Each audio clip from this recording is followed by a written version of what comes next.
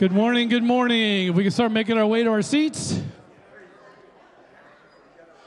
It's great to see everyone this morning. We all survived the first week in triple digits. The heat has come. Summer is here. It's great to see everybody. I'd like to welcome everyone watching us online as well. So glad you're able to be with us today. And no, I am not leading worship or singing. Just want to let y'all know. We're not going all Church of Christ and going a cappella today.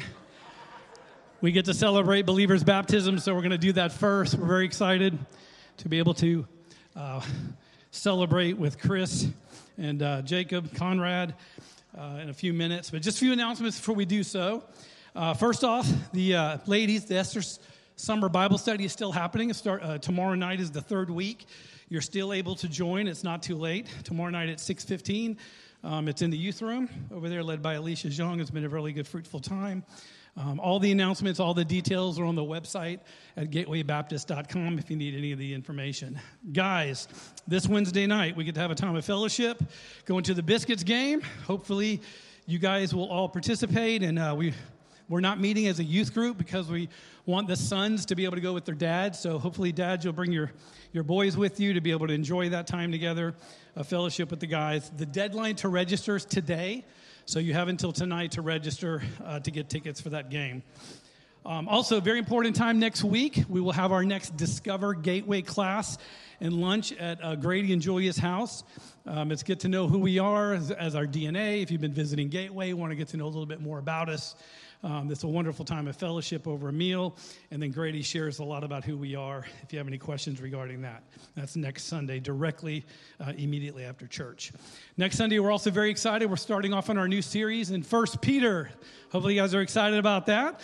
We have, the church is providing a guide, a scripture journal for everyone. They're available here in the back. Out here in the hall as you're leaving, near the restrooms, and there are some over in the gym. We invite all of you to please take one. It's got the scripture on one side and then a blank page on the other side to take notes. So we want to encourage you to please take one for this series we're about to begin next week. And we encourage you to go ahead and start reading 1 Peter.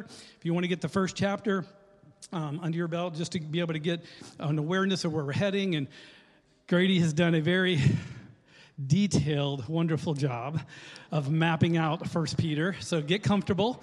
We're going to be enjoying this letter for a while in a wonderful way. And so just to make you aware, don't take a lot of notes on one page. I would have multiple pages because we may be only doing one verse on a Sunday. So we don't want you filling up a whole page and there's like 8 verses on there and you're like, I have no more room. So just take it easy with that. We're very excited, so excited about starting 1 Peter, getting in that wonderful letter. We had a great week of Vacation Bible School. Kids, y'all have fun? Woo! I do want to acknowledge very briefly, if you had anything to do with VBS as an adult volunteer, please stand. Please, quickly. These people worked tirelessly. They were so faithful. Woo! We see their wonderful shirts and all, but the teenagers were part, the adults, everybody had a great job. Thank you for your support. And let's give a big applause for our director, our leader, Miss Molly. Yeah, not yet, just acknowledging. She'll be up in a minute. We get to have a wonderful time in a few minutes, get to watch our kids sing 2 of the songs, do the motions. They're going to be a part of the end of our worship time before Jeff and them come up. So we're very excited about that. 2 little things that are personal. First off, we would like to celebrate and acknowledge our very own Erin Gross. Where are you, Erin? It's her birthday today. Happy birthday, Erin. She's our faithful administrator, holds the fort down for Grady and I in the office, does a faithful job, and we're so happy for her today. But our last thing, Mike Edmondson, where are you, my brother? Mike? Hello, there he is. This is his last Sunday. We're going to miss you, brother, and your kids. He's headed to Kansas City. The Lord has his next assignment, and so we have just loved you and the kids being here. We appreciate all that you've done investing in us and vice versa, but we love you. And at the end of the service, we'd love for you to come down, and we're going to lay hands on you, pray for you, kind of launch you out to the next mission God has for you and your family. So great to have you, brother. All right, we're about to have a believer's baptism, but let me read the scripture over us before we do so to kind of set the tone of what we get to celebrate today and acknowledge. This is from Titus chapter 2, verses 4 through 7. But when the kindness of God our Savior and his love for mankind appeared, he saved us, not on the basis of deeds which we have done in righteousness, but according to his mercy, by the washing of regeneration and renewing by the Holy Spirit, whom he poured out upon us richly through Jesus Christ our Savior, so that being justified by his grace, we would be made heirs according to the hope of eternal life. Let's pray.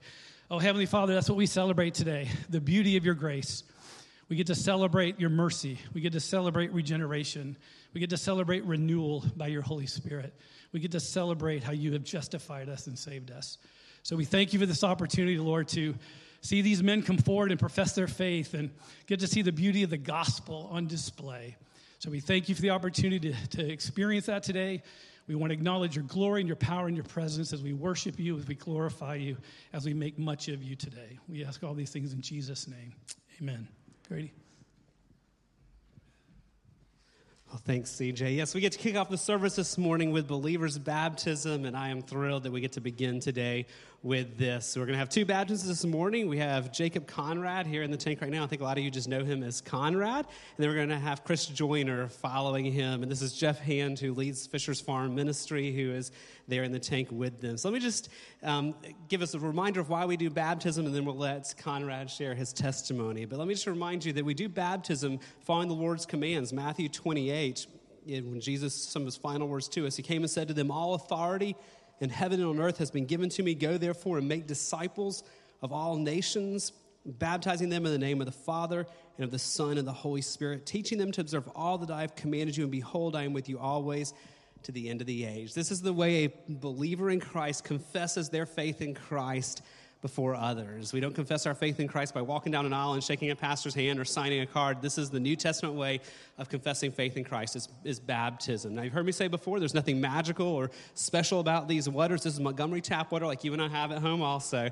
But the reason we do this is because it's a symbol. It's saying, I believe that Christ died, was buried, and rose again, and I'm identifying with that. I'm confessing my belief in that. But it's also saying, just as Christ died, I'm identifying Christ with him in his death, and I've died to my old nature. He's killed my old nature. And just as Christ was raised to newness of life, I have been raised to newness of life as well. And because I have the Holy Spirit within me now, I have new life. I'm no longer a slave to sin. All those glorious things that we talked about this last year in our study of what we believe and why. This is what this is confessing. But this is also us as a church recognizing we see God's grace on these people's lives, and we're affirming them in that, and we're celebrating that. So this is an act of worship.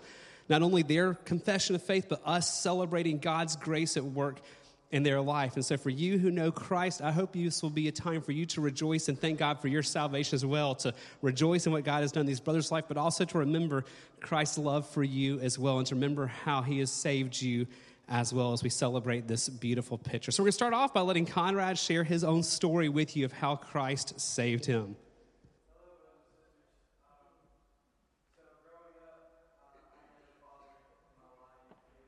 Mother, myself, and my older siblings, and we had to move place to place. We couldn't afford rent, and so eventually, when I was 6 years old, my mom, we moved down to a place called Highland Home. It's a tiny place. Probably none of y'all know where it is. It's okay. You ain't the first, not the last, but you blink and you miss it. It's small as crap. So we moved down there, and I spent 13 years of my life there. And so at the age of around maybe 14 to 15, I experimented with cigarettes, drugs, alcohol, everything, in just a couple days span. And in high school, I was still going down that path. And when I was 16 years old, my mother, she had type 2 diabetes. And so we thought her diabetes was coming up again, and the doctor misdiagnosed her. We went to Jackson Hospital, and the doctors found 4 golf ball-sized tumors in her on her pancreas. She had type 4 pancreatic cancer, and at the age of 17, watching your mother die, you can't do nothing about it. You can't give her a pill, can't feed her right. She's just dying before you. And she died in my arms at 17 years old. And that really took a turn for the worst. I went downhill, just depression, just more drugs and alcohol, and eventually just sex eventually went down there too. And I came to a point in my life where none of this was working. None of it was working, and I had to find something. So I moved out my stepdad's house. I was playing a victim. I thought that I was right and he was wrong, but in reality, looking back years later, that I was in the wrong. I was very rebellious against him. And so in November of 2020, I gave my life to Christ finally. And I said, I can't do it no more, Lord. You got to do something in me. And he did. And so eventually I found Fisher's Farm. I found Jeff. I got the application in, and I got in there. I got in the farm, and I was doing really well. I graduated that year. And 3 months later, I went down the hole. We talked about spiral degradation, and that was me. And looking back at my year at Fisher's Farm in 2021, I had no fruit. I had nothing. I said the right things. I did my homework, but when I graduated the program, I went downhill and I didn't practice these things. I didn't practice killing sin like I should have. And I got in a relationship I shouldn't have been in. Luckily, nothing physically happened, but I was in a relationship I shouldn't have been in, and Jeff found out, and he put me back at Fisher's Farm, and the Lord humbled me. He put my face in the dirt to let me realize who I am and who he is. And I am here professing now this forward now, for your brothers and sisters here will look at me and hold me accountable that I want to be a follower of Christ now. And I want to show that to all y'all and to my Lord and Savior. So that's it in a nutshell. Amen.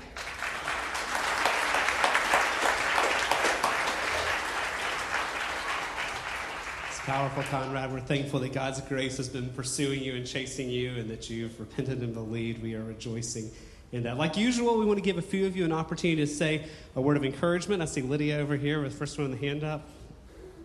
Hi, Bud. So you were actually the first Fisher Farms guy that my family got to meet and really kind of walk alongside of and hear your story and see your journey. And just as much as I think maybe you've told us that we've spoken into your life, you've spoken into our lives as a whole family. You've shown the love of Christ, and I've seen God at work in you so much. My children even say, Mama, he's so kind. Mama, he's so polite. Mama, he's so humble. And my children recognize these fruits in you. I see the fruit now, and it's beautiful. I didn't get to see your past, but I get to see your future, and I get to see your present with you. And it has been a gift unto me and to my family. You've taught me much, and I thank you for our friendship, and I'm so excited to see where God takes you, and I'm so happy that you're listening to his will for your life. Amen. That's a good word. Who else wants to share? Over here.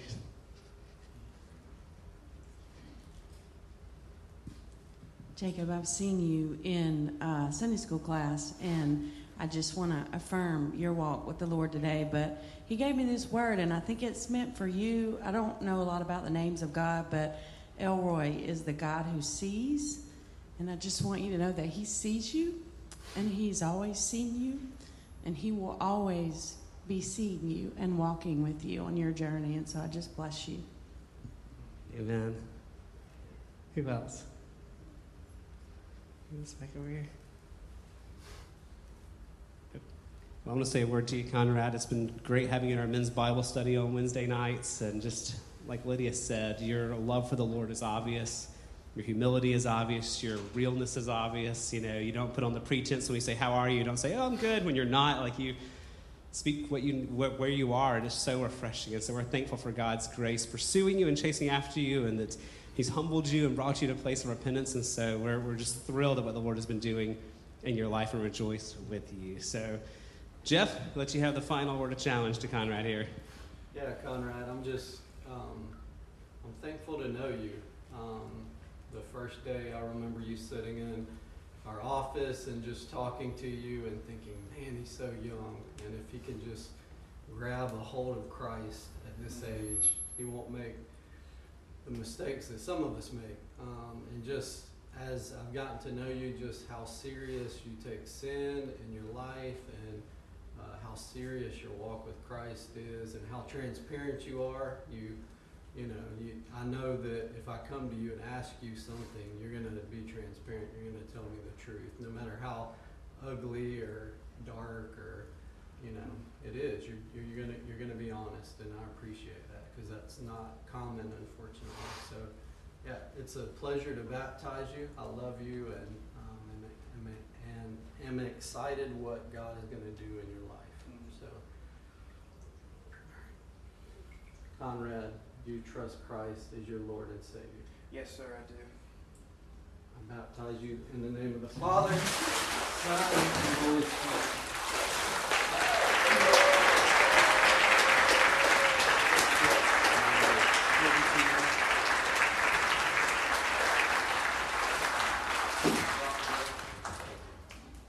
Well, we rejoice with you, Conrad. And coming in the tank next is Chris Joyner. Chris, and likewise, we're thrilled with what the Lord has done in your life. So I'd love for you to take a few minutes and share with the congregation your story of God's grace. All right, so church, I'm a little nervous. This is the third time I've shared my testimony, and the past 2 times my face leaked really bad. So if that happens again today, I apologize in advance. Kind of cheating a little bit. I have some cliff notes here. So when Jeff told me that I would be sharing my testimony, I was like, sure, I'd be happy to do it. And then he was like, can you keep it under 5 minutes? And I was like, I don't know how I'm going to keep a life of 20 plus years, life of sin, under 5 minutes. So, but this is going to help. So 44 years ago today, I was born. And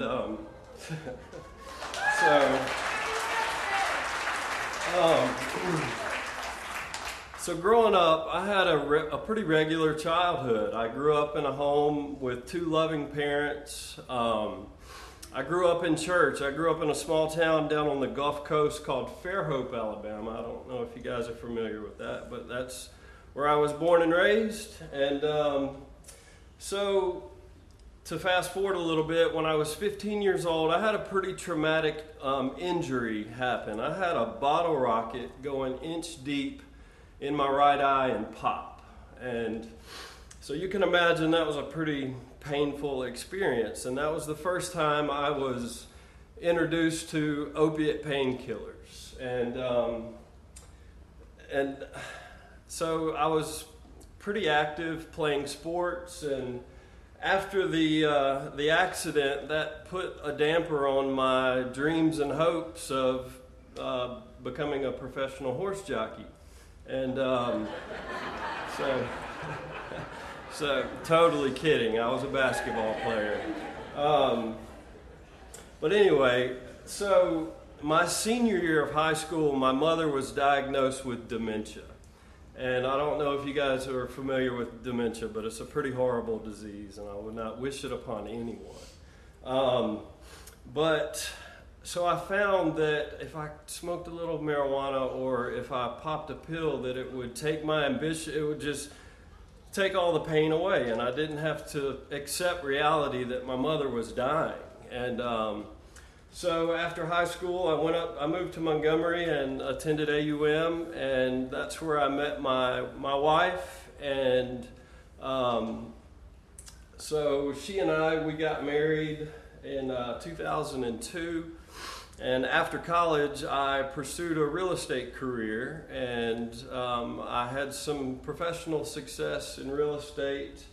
And all along, I was hiding my addiction and my sin to drugs from family and friends and coworkers, and I guess you could say a functioning addict, although I was not functioning very well at all. So in 2006, it was a very bittersweet year for me. That was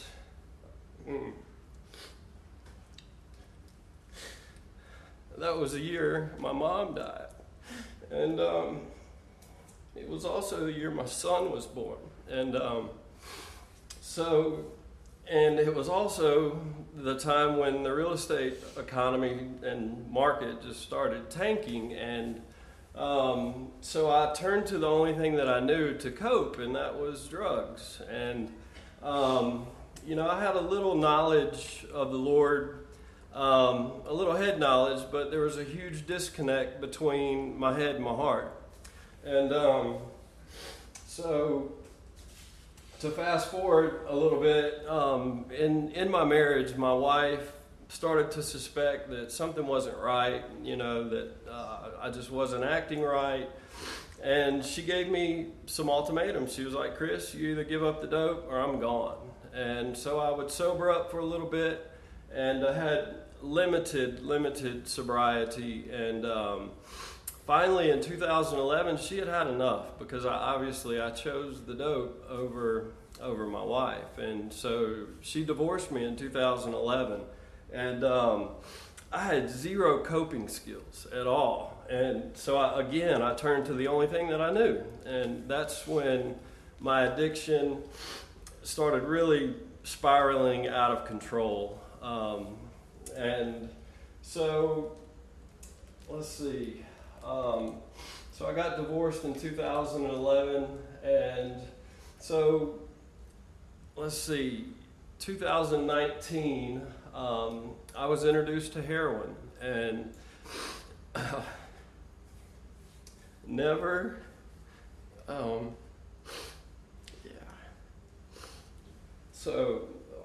in a million years would I have thought that I would have put a needle in my body to get that fix that I was looking for, but I did. And as Conrad was talking about that spiral of degradation, that's where my sin was taking me. And so a year ago today, I was down in Baldwin County, and I had just put a shot of heroin into my arm, and my girlfriend walked in with a birthday card from my dad, and it said, Chris, you need to repent and turn back to the Lord.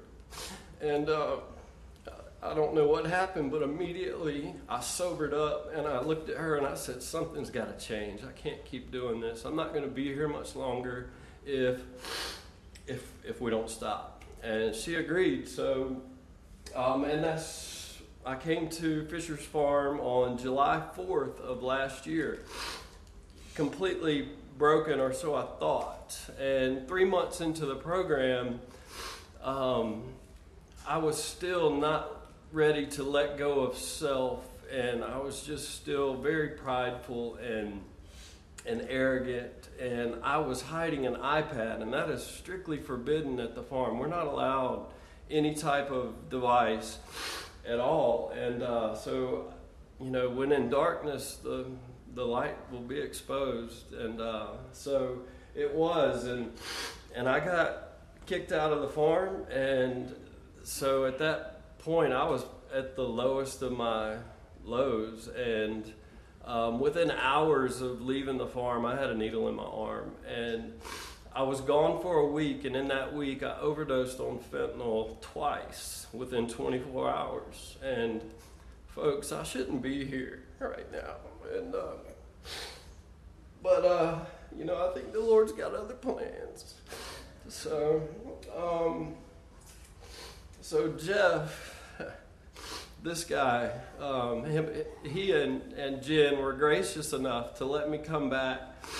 But there were some pretty strict rules in place. I had the first 3 months, they were for naught. I had to start completely over, and I had to humble myself and completely submit to authority, which I always had a problem with. And I had to submit to Jeremy Kearns. He's out there somewhere. A 21-year-old young man, here I am, 43, 44, and having to submit to this guy, and it was very humbling, but it was exactly what I needed. And Jeff, this guy here, it brings me to Proverbs 27:17 says, iron sharpens iron, another man sharpens another.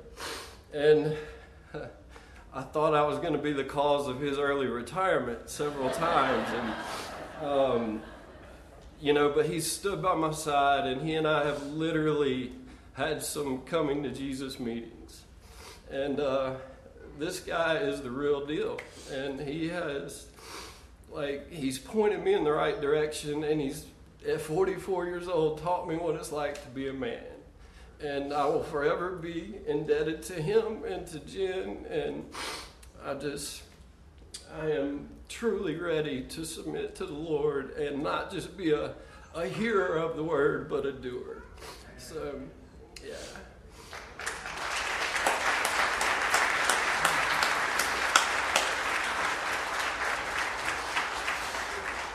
And Chris, we see that in you. We see that longing for the Word of God and that longing not just to read but to obey. I just want to encourage you in that.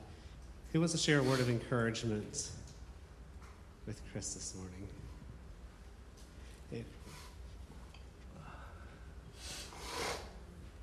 I just want to say that you have come so far, and it's been an honor to watch God work in your heart and in your life. And I'm super blessed to have you in my life, and I can't wait to see what God has in store for you and for us. Amen to that, yes. Rita? Wow, Chris, I'm still wiping tears in my eyes too as I heard your testimony, man.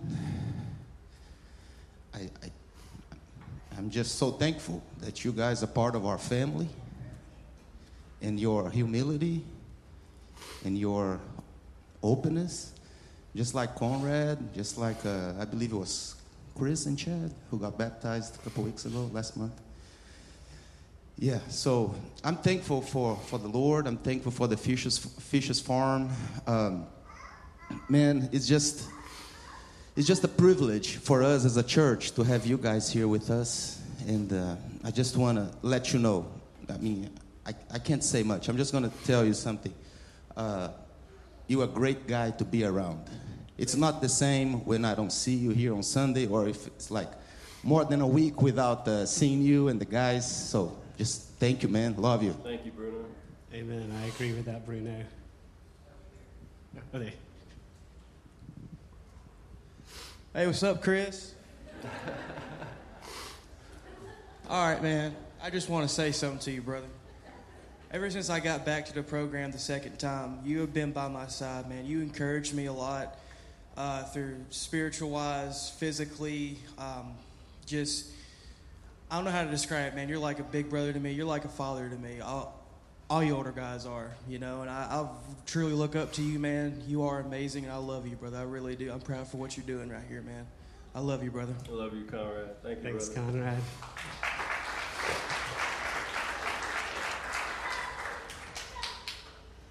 Yep. One more over here. My name's Andrew Lindsay, and Chris was 3 years old when his mother and I married. So I guess I'm probably the only father he's really known. But I did give him that card last year. And thank God he's here today, because I don't think he would have made it otherwise. He was that close. But I just want to remind you, Chris, your mother's in heaven. She loved the Lord with all her heart. And I believe that God gives believers from heaven a portal. And I believe she's smiling down today. Thank you. Thanks, Dad. And we're so thankful you gave him that card and how the Lord in his sovereignty used that. We rejoice in that. And Chris, I just want to echo what's already been said. We see your love for the Lord. We see you living out repentance and humility, and we're blessed by that. You're shaping us and influencing us too, and we're thankful for you walking out the gospel and encouraging us in it as well. So Jeff, we'll turn it back over to you. Chris, I just want to encourage you with, I'm encouraged by your walk with the Lord and how, you know, we've had a lot of hard conversations, and, you know, you always just humbly submit, even when it's difficult, even when, you know, a lot of people probably would have walked away, you continue to press on, and I think it's because you really want to change, and change is hard sometimes, and yeah, sparks, iron sharpens iron, and sparks do fly. So, no doubt. Yeah, I'm just encouraged by you. I'm encouraged, even in the last couple of weeks, just your desire and hunger to follow the Lord and kill your sin and just put it to death. So, it's a privilege to baptize you as well. Thank you, bro.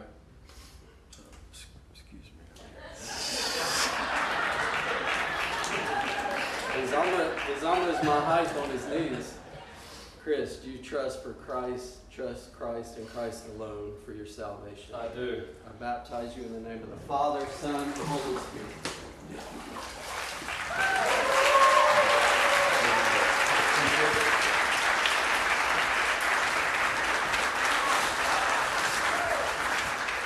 I was wondering how that was going to work. Well done there, guys. Well done.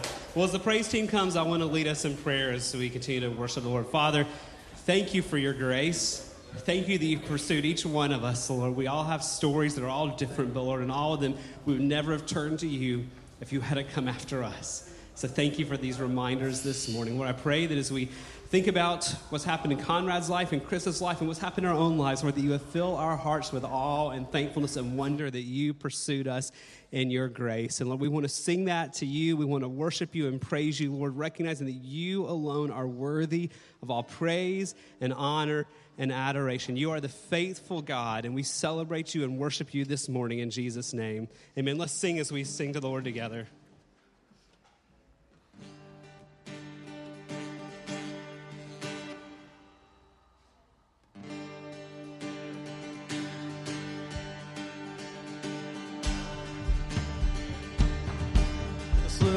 Let's lift this up together this morning. Give thanks to the Lord. Give thanks to the Lord, our God and King. His love endures forever. For he is good, he is above all things. His love endures forever. Sing praise.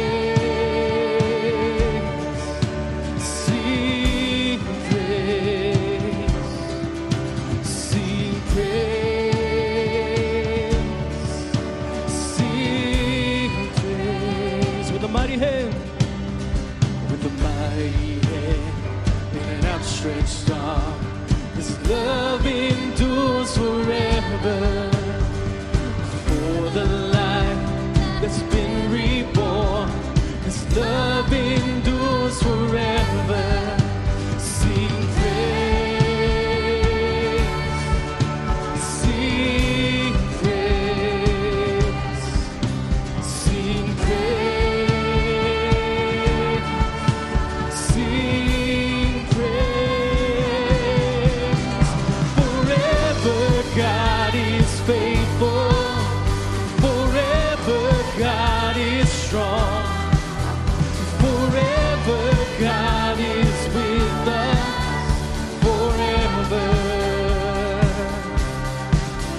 forever God is faithful, forever God is strong, forever God is with us.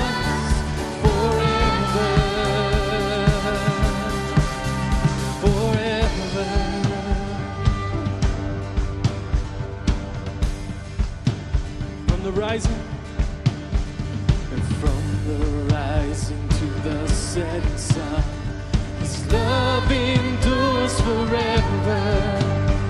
By the grace of God we will carry on, his love endures forever. Sing praise, sing praise,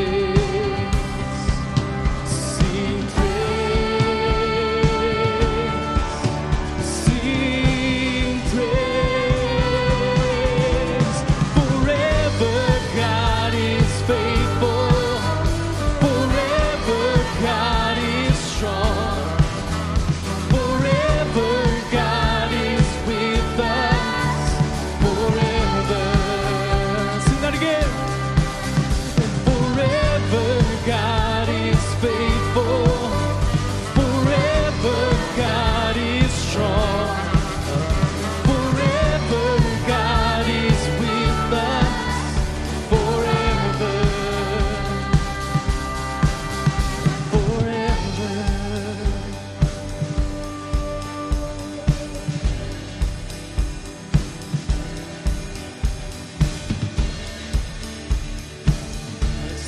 His love endures forever.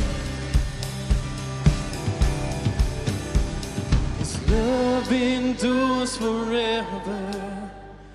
His love endures forever. His love endures forever, forever. His love endures forever. His love endures forever. His love endures forever, forever. One more time, lift it up. His love endures forever. His love endures forever. His love endures forever, forever. Forever God is faithful. Forever God is strong. Forever God is with us. Forever. Forever God is faithful.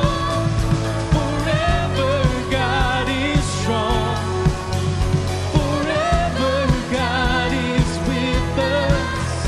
Forever. Forever.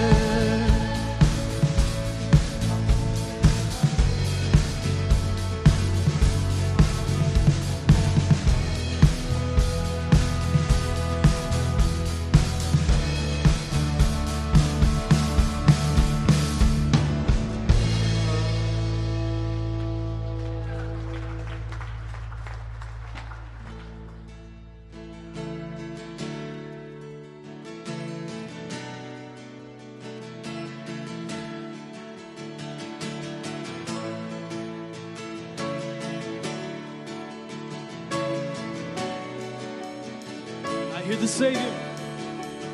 I hear the Savior say, thy strength indeed is small. Child of weakness, watch and pray. Find in me thine all in all. Jesus paid it all.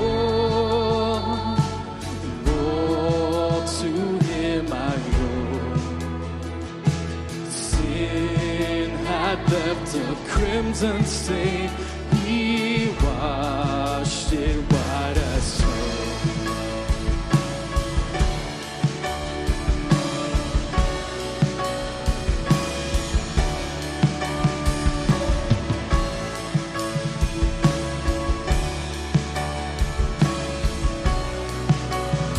Lord, now indeed I find.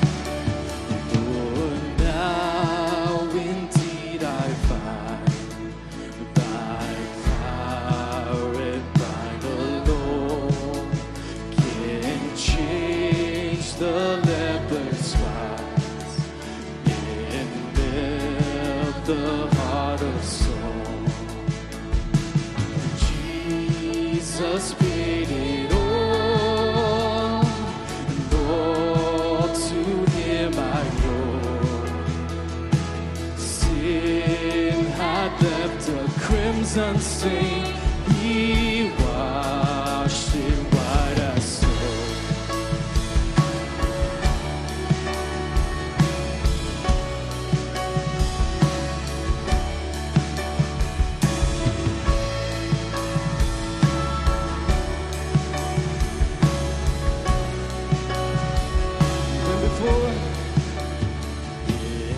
And before the throne, and I stand in him complete.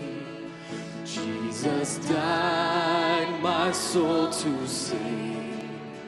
My lips shall still repeat. Jesus paid it all. And Lord, to him I owe. Sin had left a crimson stain. He washed it white as snow. And he washed washed it white as snow. He washed it white as snow. Sing, oh, praise the one. Oh, praise the one who paid my debt and raised this life up from the dead. Oh, praise the one who paid my debt and raised this life up from the dead. Oh, praise the one who paid my debt and raised this life up from the dead. Oh, praise the one who paid my debt and raised this life up from the dead.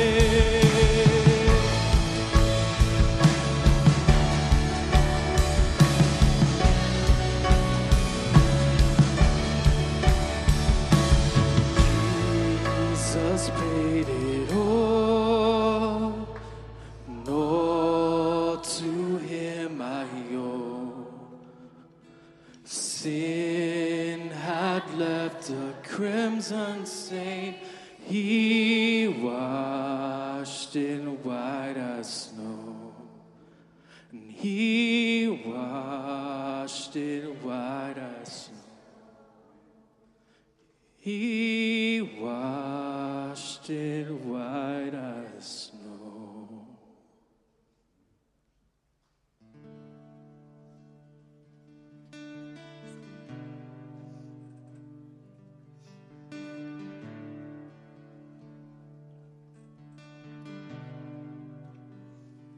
What gift of grace is Jesus, my Redeemer? There is no more for heaven now to give. He is my joy, my righteousness and freedom, my steadfast love, my deep and boundless peace.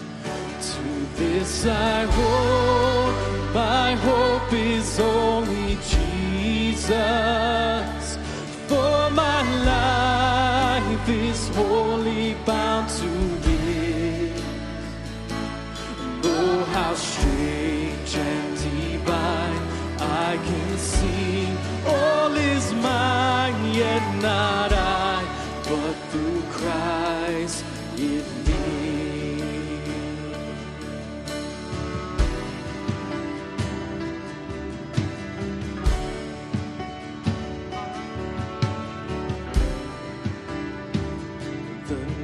Is dark, but I am not forsaken, for by my side the Savior, He will stay. And I labor on in weakness and rejoicing, for in my need His power is displayed. This I hope, my shepherd will defend me. Through the deepest valley He will lead. Though the night has been won, and I shall overcome, yet not I, but through Christ in me.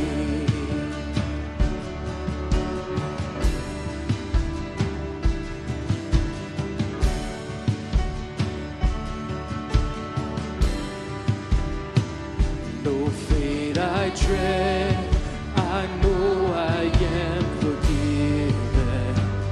The future sure, the price it has been paid. For Jesus bled and suffered for my pardon, and He was raised to overthrow the day. To this I hold, my sin has been defeated. Jesus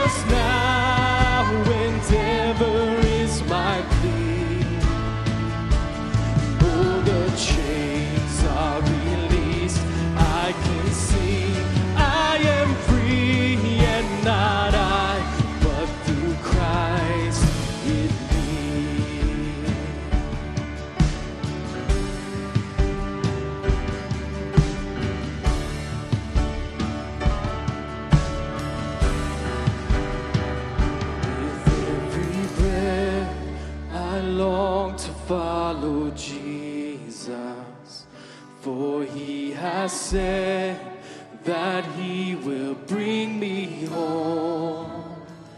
And day by day, I know he will renew me until I stand with joy before the throne. To this I hold, my hope is only Jesus. All the glory evermore to him.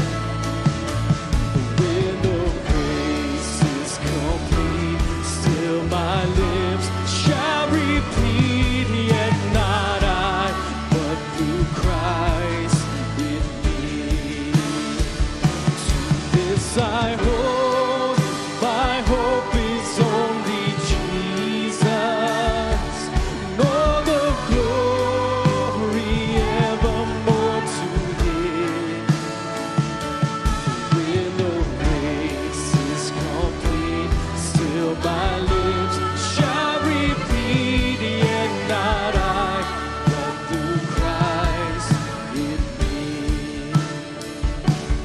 When the race is complete, still my lips shall repeat, yet not I, but through Christ in me. Yet not I, but through Christ in me.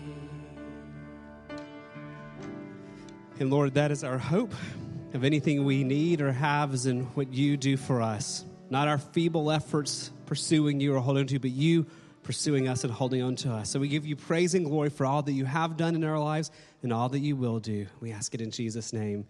Amen. Molly, you may be seated. Molly, come on up. We had a great week at Vacation Bible School, and so we're about to invite the boys and girls to come up and sing for us, but we'll turn it over to Molly first. Do I let the praise team, should they go or go? Whatever you want to do, people. Okay. All right. So let's go ahead while I talk, and we'll let the kids come up, and Lydia and Izzy, you can help bring them on up. Is that okay with everybody? Okay. So, guys, we had 61 kids pretty much every day this week. We had the best time. And to me, this morning, oh, my goodness, I'm so moved. My heart's about to burst with everything that's happened already. And I just want you to see these young men and women that every day have learned about Christ. And every day as they've gone through various rotations, everything has been reinforced through the day. And our primary motto this week was that we were created by God, created by Christ, and we were designed for his purpose, and we are empowered by his Holy Spirit. So we have been learning that God created us, and maybe somebody here needs to hear this today. God created you just as you are, and he designed a purpose for you. His purpose is to glorify him, but in what ways? We'll get to find out as these children grow, in what ways they'll use their gifts and talents in order to glorify him. And our Holy Spirit does empower us to do that. So it's been a wonderful week of learning that. Mr. Ben is going to tell me this week's Bible verse. Are you ready, Ben? For we are his workmanship, created in Christ Jesus for good work, with God prepared ahead of time for us to do. Ephesians 2:10. Excellent. Good job, Ben. So there'll be a couple of songs we're going to sing now for you, and the first one's going to have this Bible verse in it. So y'all enjoy, listen, and you'll know what these precious creations of God are going to sing for you right quick.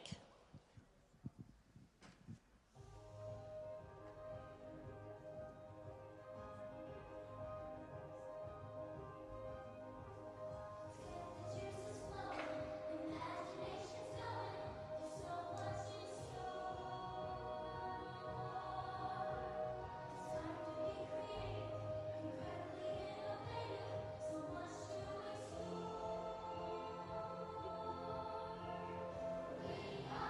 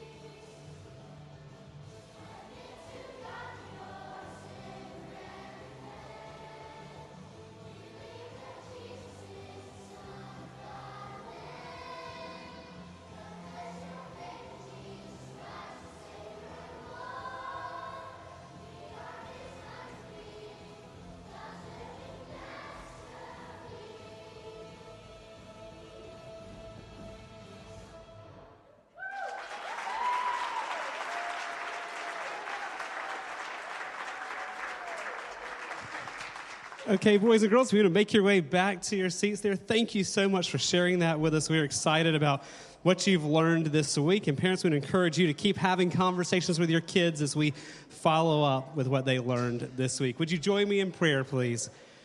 Father, we are so thankful for the week that the kids have had to learn about you and to be reminded of these beautiful gospel truths, these very truths we celebrated in baptism this morning, these truths that we have sung about this morning. And Lord, we pray that you be making the hearts of these children fertile soil, that those gospel seeds will take root in their hearts, and Lord, their lives will forever be changed. I pray you give to all the parents of Gateway much wisdom this week as they keep having conversations about what their kids learn from your word this week, and that we see many of our children turn to faith in Christ even this week, Lord, through what you're doing.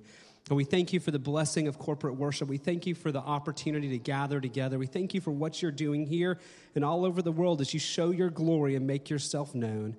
And Lord, as Jeff Hand comes in just a minute to share his story with us and challenge us, I pray you give us tender hearts to be reminded once again of the gospel and what we need. And we ask it in Jesus' name. Amen. Well, as Jeff comes, Mr. CJ is going to be taking the kids to Kids of Worship, 1st to 4th grade. You're dismissed with Pastor CJ this morning for Kids of Worship. Thanks again for singing for us. Jeff has already dried off from the baptism tank, and back up here, if you don't know Jeff Hand, Jeff is the director of Fisher's Farm. You've been hearing us reference this. We pray for Fisher's Farms in the services regularly. You've seen several of the Fisher Farm guys baptized, but I've asked him this morning to come. I want him to share a little bit of his story with you. You get to hear the stories of the guys who get baptized, but when people come to Gateway, one of the things I love about my job is that I get to hear people's stories. And when Jeff and I went to our first lunch and he shared with me his story of God's grace, it blew me away at the Lord's faithfulness and how the Lord pursued him. And I've been wanting you to hear about that because, again, you hear about Fisher's Farm a lot. So I want you to get a chance to hear from him of his story of God's grace and to challenge you with that as we think about how the gospel changes our life. So, Jeff, we're excited you're here this morning, and thank you for challenging us today.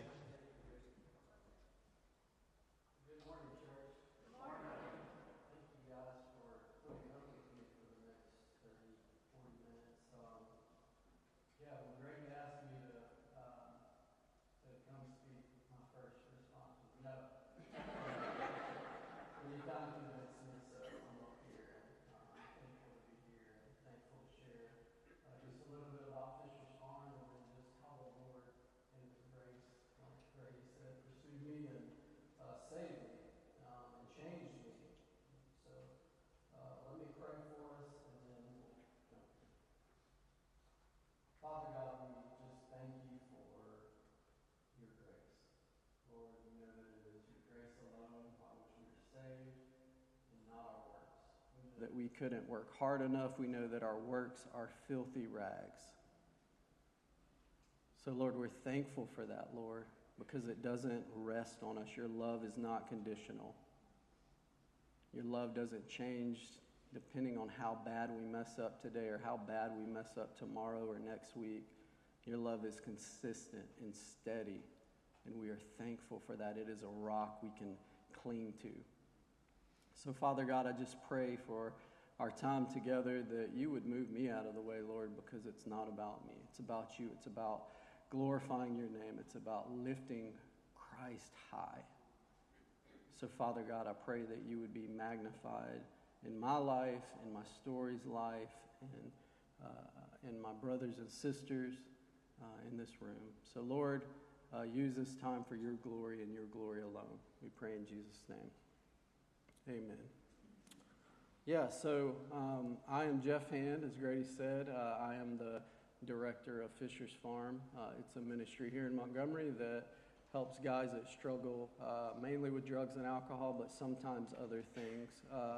I'm married to Jennifer, my beautiful wife. We've been married for 21 years, and the Lord has moved in our marriage in mighty ways, as you will soon hear.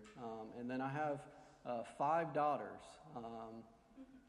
I have one grandson and another grandson on the way, so 5 beautiful daughters. So I'm thankful for the Lord blessing me in that way. So a few of them are here today. And yeah, so we've been in full-time ministry for the last 10 years. Most of that time was spent in the inner city of Montgomery, so on the west side, and we lived over there for a little while, and I was a pastor of one of the pastors at the church for about 6 years. So most of our ministry experiences in the hood.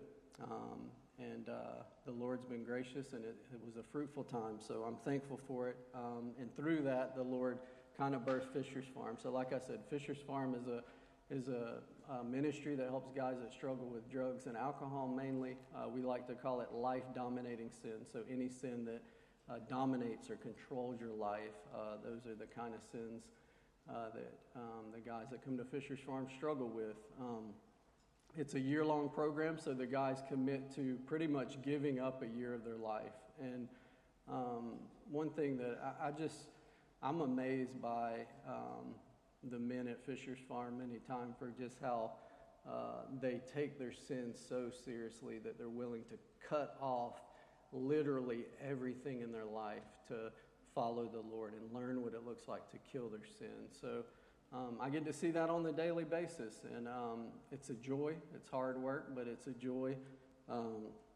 So they're not allowed cell phones or internet, or they're told when to wake up, what to do throughout the day. They a lot of times it's like drinking through a fire hydrant.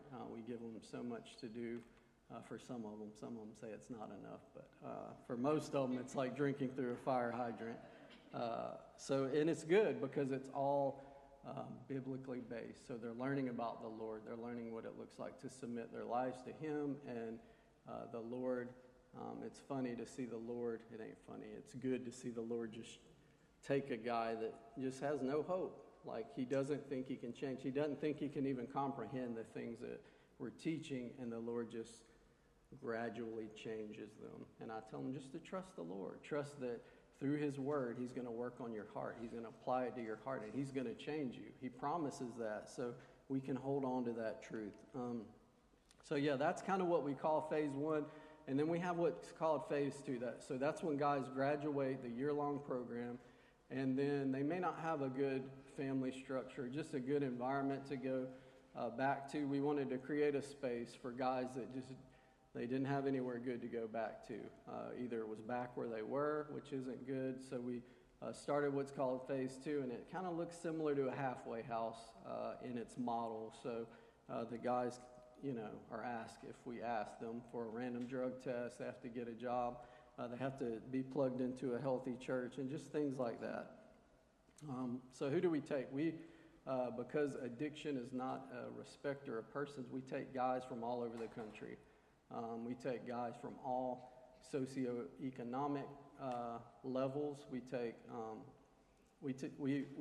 had a guy that got 2 master's degrees from the Master's Seminary and was working on a doctorate at UCLA, and then we have a guy that's been homeless for 30 or 40 years. So everything in between. And it's kind of cool to see those guys from all these different backgrounds learn to live and do life together. And like we talk about, it rubs us the wrong way, and sparks fly, and God uses it in our progressive sanctification. The model we use is biblical counseling, which is basically, in a nutshell, discipleship. So it's taking guys through the Word of God and showing them what it looks like to apply the Word of God to their lives so that they can walk it out. And we believe Scripture is sufficient. It contains everything we need for life and godliness. So that's kind of the model we use. And it's awesome to see. It's awesome to see guys come in just with no hope, thinking that, this isn't going to work like everything else hadn't worked in the past, and God just slowly changing them through His Word. Because we believe as Christians, God's Word has power. We do. That's what we believe. So just some whys. Why do we do what we do? Why addiction? And one part of that is kind of my background. The other part is just, it's in our country, it's an epidemic, and it doesn't get talked about a lot. And a few months ago, I read an article that just hit me in the face for several different reasons. And it's something the CDC put out. So the CDC, in December of 2021, said it's been almost 2 years since the start of the pandemic, and there's something other than COVID car accidents and suicides that's killing people 18 to 40. And they said that it's drug overdoses, specifically fentanyl. And when I read the article, faces just started, popping in my mind because just the nature of what we do. Faces of guys that have came through our program and they have done well, and they're not shooting up dope or they're not going down that road anymore. They're following Christ. But then also the sad stories. And one specifically I can think of is a guy named Brad that came through our program, and he was just, honestly, he was a mess. He was shooting up heroin, and he showed up to the orientation after I told him he could come, and he brought his wife and his daughter, which is a little strange, but I just let it ride. And he talked a lot, which was a little scary because I didn't know what he was going to say.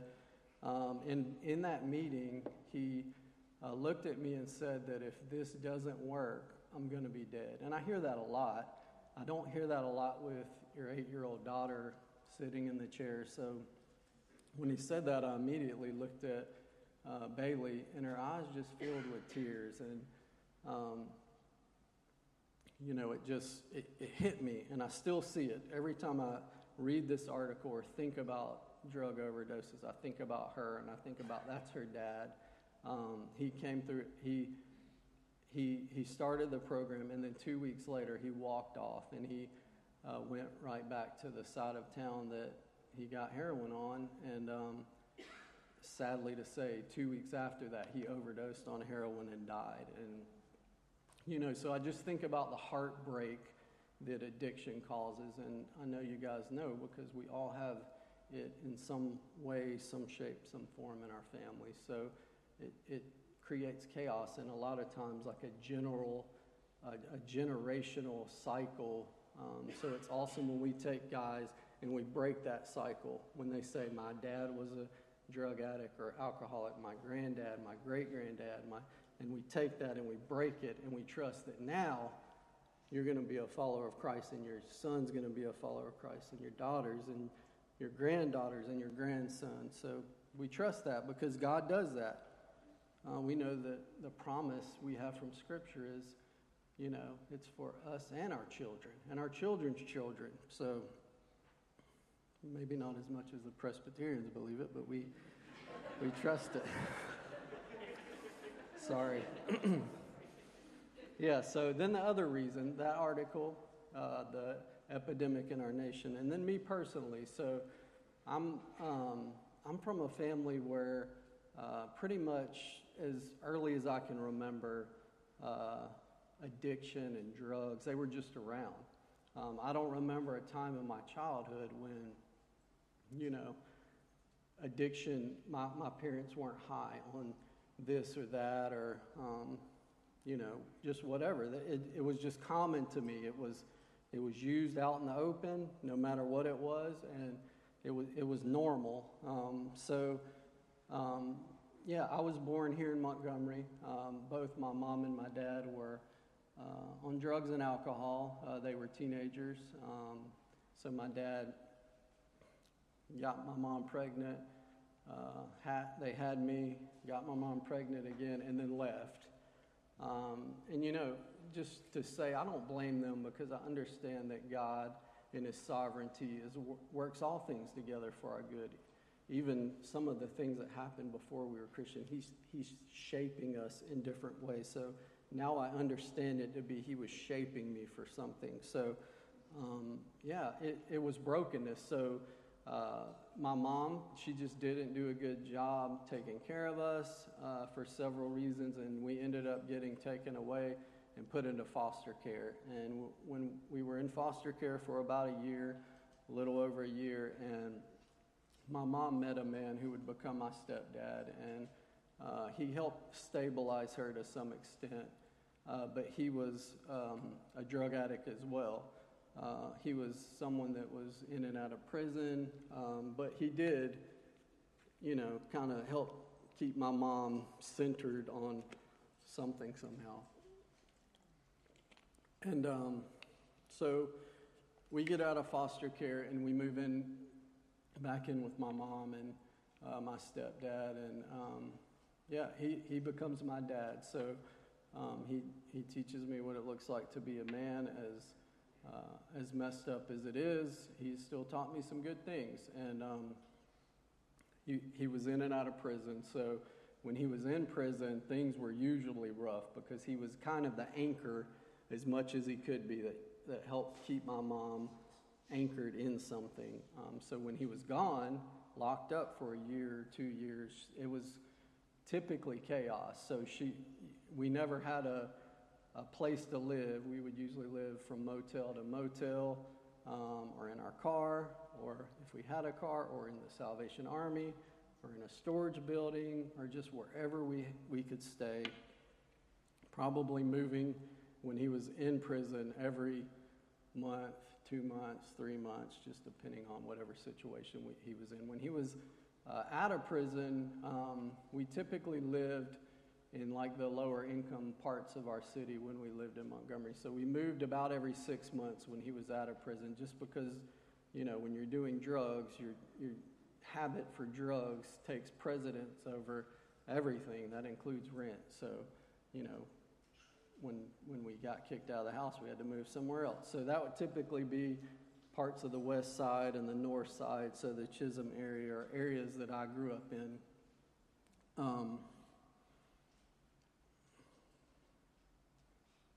So kind of fast forwarding a little bit, when I was 13 years old, we lived in Chisholm on Garden Street, and one Saturday morning we woke up, my sister and I, and we walked in the living room, and my stepdad was dead on the floor. The paramedics were gathered around, and he had overdosed on heroin. And this was about 92, and heroin wasn't that big of a thing here, but back then, as it is now. But yeah, he overdosed and died, and as a 13-year-old boy, a lot of emotions were going through my mind and my heart, and I was just like, maybe this will be the wake-up call. Maybe this will wake her up, and she'll get her stuff together, and things will change. And needless to say, they didn't. So kind of my exposure to Christianity was, I lived in a low-income neighborhood, so people come in and they tell you about Jesus, and they tell you about how much Jesus loves you. And as a little kid, I can remember thinking that if Jesus loves me so much, then why does my life look like this? Why don't I have any food to eat? Why do we move all the time? Why are my parents drug addicts? And I can remember as a little kid sometimes crying myself to sleep thinking, why? Like, why? Why? Change things. If there's a God, change things. So little by little, my heart was growing harder to even the thought of a belief in God. And by 13, it was pretty much, I was an atheist. Like, I didn't believe God existed. I thought it was the most absurd thing to believe that there was a God, and especially that there's a God that loves you and cares for you, just based on what my life looked like. I just couldn't logically wrap my mind around how there's a God that's like the Christians are saying that is here.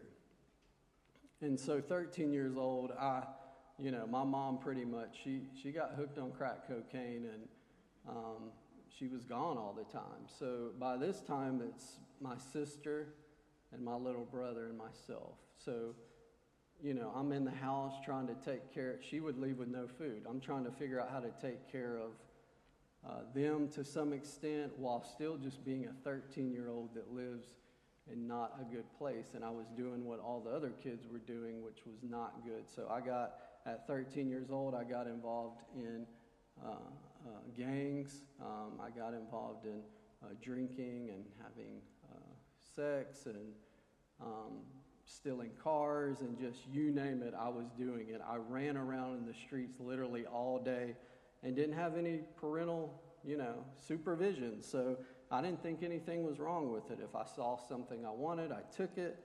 And that's how I just continued to live my life. School, our life was so chaotic like school. It didn't matter to me. So I didn't pay attention. I figured I would take a different route. I'd find something else to do. And so by 11th grade, I dropped out of school. I was arrested for the first time at 13 for stealing car stereos, and then I was arrested the last time. I had been arrested at 19 for drug charges, and I remember being, arrested, and the way it kind of works is if you have it bagged up in multiple bags, they can charge you with intent to sell, and that scared me because I had been to, jail's one thing, but prison's another thing. So I'd been to prison visiting my stepdad when he would go to prison, and I knew prison wasn't somewhere I wanted to be. I'm not a very big guy, so I wouldn't do well in prison.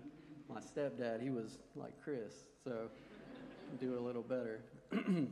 So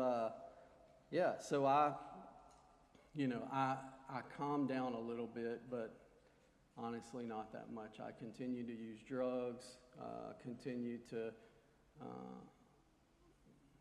sleep with my girlfriends, and at 19 I met my wife, and not long after we started dating, she got pregnant, and I thought, what in the world am I going to do? And when that happened, I remember thinking back to my childhood and thinking, I remember when I was a kid growing up thinking, when I grow up, there's something wrong with the way my family is, and I don't want to be like this. And I remember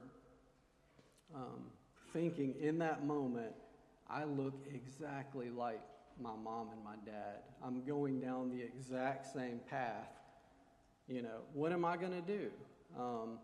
And I knew one thing, I don't want to be like my dad who disappeared and, would pop in and out of my life, and, just all the kind of trauma that would bring from wanting your dad in your life and him, being so distant. And so I was like, I'm going to just pull myself up from my bootstraps, and we're going to try to figure this out. And to be honest, it was hard. It was really hard. I didn't know what it looked like to be a man. I didn't know what it looked like to be a husband. I didn't know what it looked like to be a father. So I was messing it up. Every time I turned around, I was messing something up. I didn't know how to treat a woman. And, I just didn't know what I was doing. And by God's grace, He persevered us not believing in Him through that. And my daughter, my first daughter, was born. Her name's Faith, and ironically, and I remember in the hospital holding her, and it was the first time since I was probably 13, 12, that I even considered there could be a God, because I was just like, this is amazing. But then honestly, I left and got back in the car and got high and went on my way. So we just continued to live in this turmoil, and I wanted to do something with my life, and I knew I was decent in construction, so when I dropped out of high school, I went into construction, and so I was about 20, 21. I started my own construction company with my brother, and my wife, she bought into a franchise called Curves for Women, and when she bought into the franchise, there was a lady, she's probably in here somewhere, Martha Givens. She started sharing the gospel with Jennifer and inviting her to church. So that created conflict because I'm literally hostile to God. So if God gets brought up, it's usually ending in an argument. I pretty much told her, I was like, you can go to church, but don't expect me to go to church. I just don't believe it. For me, it was like believing in the Easter Bunny. I just couldn't assent to that. And I knew it was going to take God to move. So yeah, she started going to church, and she started changing, and the Lord was working on her. And I'm like, man, I literally had this thought, they are brainwashing her at this church. Like, she's literally, like, going crazy. She's nice and, you know. I didn't deserve to be nice to, so, you know, it's not saying that she was,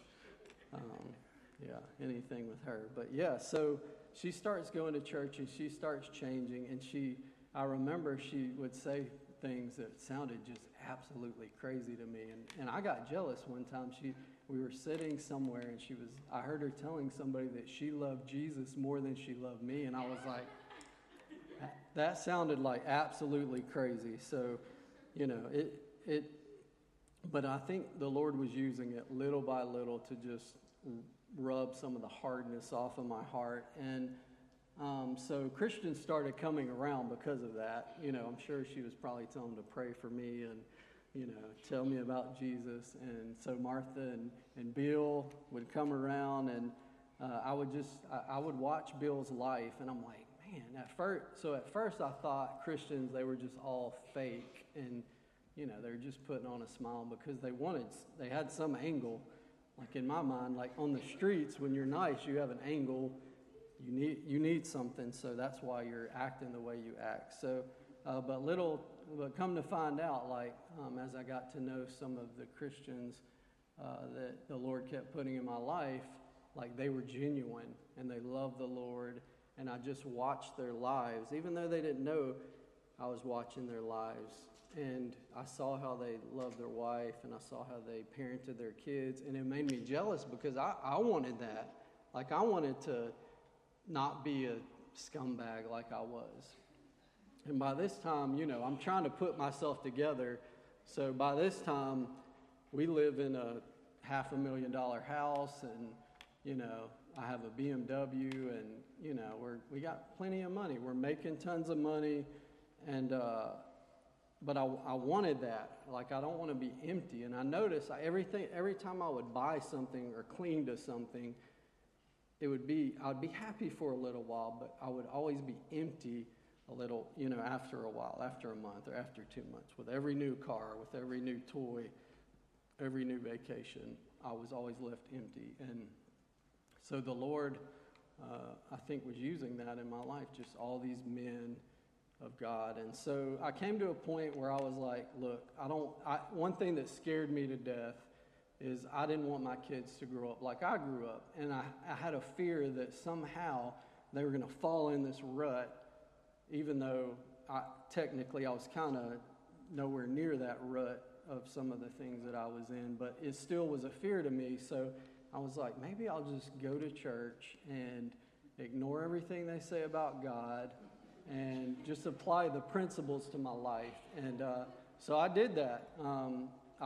So at the time, she was going to a little Baptist church out in Pike Road, and I was like, I'm not going to a little church. We'll find somewhere else to go. So we did, and I tried to do that. I tried to ignore I hated the music. I ignored everything about God and just tried to apply the principles, how to be a better husband, how to be a better man, and the church I was in wasn't the greatest, so it allowed you to do that. Rarely was I confronted with the gospel and my sin. And so fast forward 2008, the economy crashes, and I'm in new residential construction. She's in the fitness industry. She has like 4 of these gyms by this point, and it really like shook me. I always struggled with what is the meaning of life? Like, why am I here? What's my purpose? Because I understood my worldview, the worldview I had, there's no reason to be moral. I should just be hedonistic and have as much pleasure as possible. So I was always confused with why do I want to be good? Why do I want to look like the Christians when I know I'm going to die and just be laying in the dirt? So I knew there was a problem or a conflict there with the way I thought, and when I took it to its furthest conclusion. And So one day I was just distraught, thinking about that, the reason and purpose of life. And then I was about 28, so I was getting closer to 30 when you start realizing you don't know as much as you thought you knew. And so I'm sitting on the bed one day, and I asked God, I said, God, if you're real, like, show me you're real. Let me know. I don't want to be wrong. I don't want to, if the Christians are right, I'm dying and going to hell. Like, I don't want that. I want to know if you're real, and if you're real, I'll follow you. So I opened up a Bible my wife had bought me, and I opened up to Matthew 6, and in Matthew 6, Jesus is talking about not worrying. And I remember I read that section just about the birds of the air, and it just fell on me like a ton of bricks. I'm like, was that God? Was that God speaking to me? And I think I know it did. It started like a chain reaction to want to know, is the God of the Bible God? And if he is, the implications of that are my life has to conform to what his word says. And so little by little, like the Lord kept peeling away those layers and showing me, I am God, and this is what it looks like to follow me. So he did that. He radically changed my life, and I was confronted with that reality. If I really believe that this God is real, then I just can't ignore what he says. I can't ignore what the scriptures say about how to live and who he is. So, yeah, I could share, a lot more, but I want to jump into a passage of scripture that I hope will be helpful for you guys and just our fight. So one of the things we do at Fisher's Farm is, like I said, biblical counseling. So what biblical counseling is you take the scriptures and you apply them to your life. And it's something that we should be doing anyway, but I think sometimes we overcomplicate things. So I was trying to think, what is the most helpful passage of scripture in my life that helps me fight temptation? And so I thought of 1 Corinthians 10:13. And the reason we need to fight temptation and we need to do it with God's word is because we're being pressed in on all sides. We have the world that lies to us. We have the devil that whispers lies to us. And we have our flesh that listens to those lies and wants to believe those lies. So 1 Corinthians 10:13 does just an awesome job at helping us fight the struggles and temptations in our life. So I'm going to read it. 1 Corinthians 10:13. No temptation has overtaken you that is not common to man, but God is faithful. He will not let you be tempted beyond your ability, but with the temptation, he will also provide a way of escape, that you may be able to endure it. So one thing I think about and we talk about with the guys there's 4 lies that we can believe when we're fighting temptation. And in this passage, there are 4 truths that address those lies. So we know the context is Paul is writing to the Corinthian church, and he's using an example of something that happened in the Old Testament to show them, what's going on in their church right now. So in the same way, we're using something Paul was using, to fight our sin, giving us an example to live by. So these things are written as an example for us, like he says. So we need to understand God's word has power. Like a lot of times when we fall into sin, we feel stuck and we feel like powerless. And honestly, we live as though we're still slaves to sin. We forget God's word gives us power to fight sin, and we're no longer slaves to sin if we're in Christ. So the first promise that we see is that no temptation has overtaken us that is not common to man. Like the lie we believe is the things that we go through, the struggles and the sin that we deal with on a daily basis, the lie we believe is that nobody else understands. that no one else can empathize with me, no one else can sympathize with me. It's a lie I believe. Like, you heard my story. Sometimes I'm like, I believe the lie that no one understands, like, the struggle that I'm going through. So I have to tell myself that's a lie. Like, no temptation has overtaken me that is not common to man. And that doesn't mean, Paul's not saying that it's not something big. He's not saying that it's not hard. He's not just, no temptation overtaking you is not common to man. We know it. We know we face things and go through things that are extremely difficult. And another thing is it covers all of them. No temptation, not one temptation we face is uncommon to man. So again, don't hear me say that it's no big deal, because we know that there are things that we face that are just, they feel like they're going to crush us at times. And the reality is we can trust God. We can trust His Word. We can go to our brothers and sisters and they can counsel us and tell us the truth, because that's what we need. We can tell ourselves the truth when we start believing the lies. So it gives us hope to persevere. When we hear that the things we go through are common to humanity, we can persevere through those trials and understand that our God works in those hard spaces. He moves in those hard spaces. So the second lie we believe is that God is not faithful, that God's not here, that God's not with me in this struggle. So when I come to this verse, the second truth I believe is that God is faithful. He's faithful. You can trust Him. Like, just repeat it to yourself over and over and over. God is faithful. He's not left you on your own, and that's the lie we believe. God is for you in your deepest and darkest moments. He's faithful. He's with you. So the third lie, and He will not let you be tempted beyond your ability. So the third lie we believe is that it's too much. It's too heavy. The sin that I'm going through is going to crush me. There's no way out.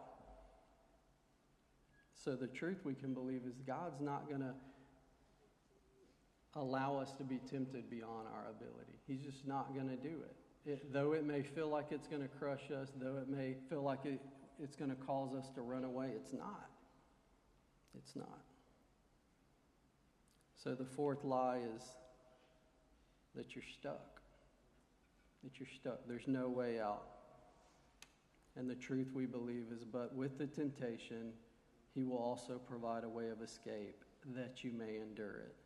So there is a way out of it. There is an escape. He always provides a way out. We can trust that.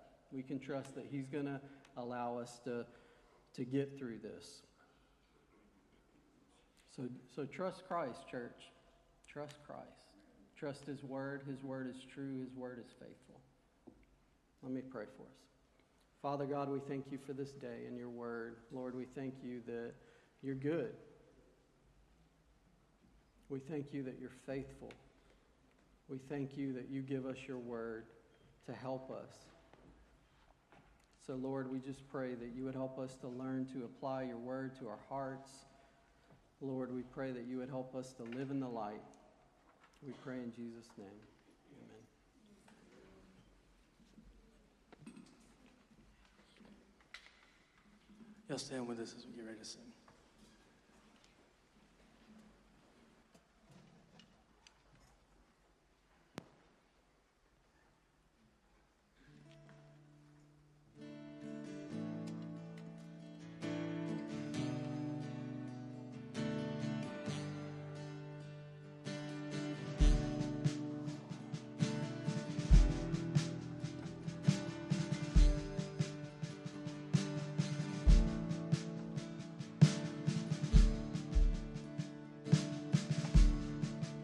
I once was lost in darkest night, yet thought I knew the way.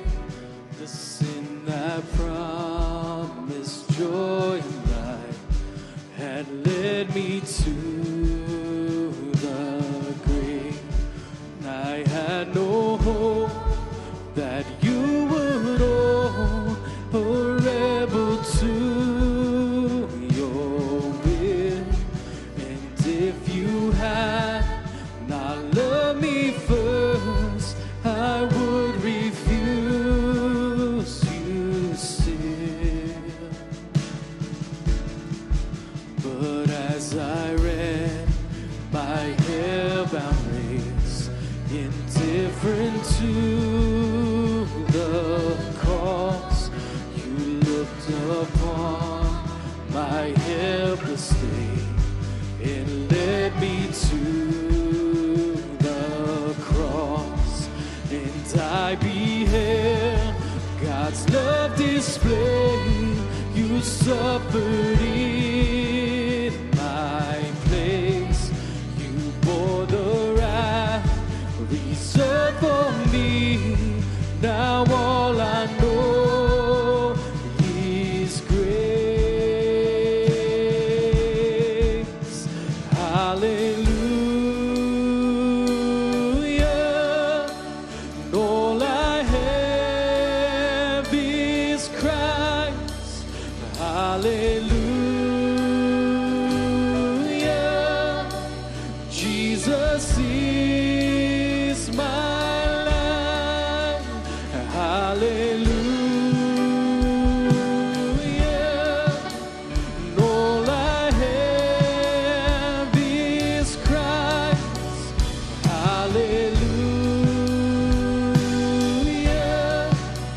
Jesus is my life. Now, Lord, I would be yours alone and live so all might see the strength to follow your commands could never come from me. No Father, use my ransom life in any way you choose, and let my song forever be my only boast is you.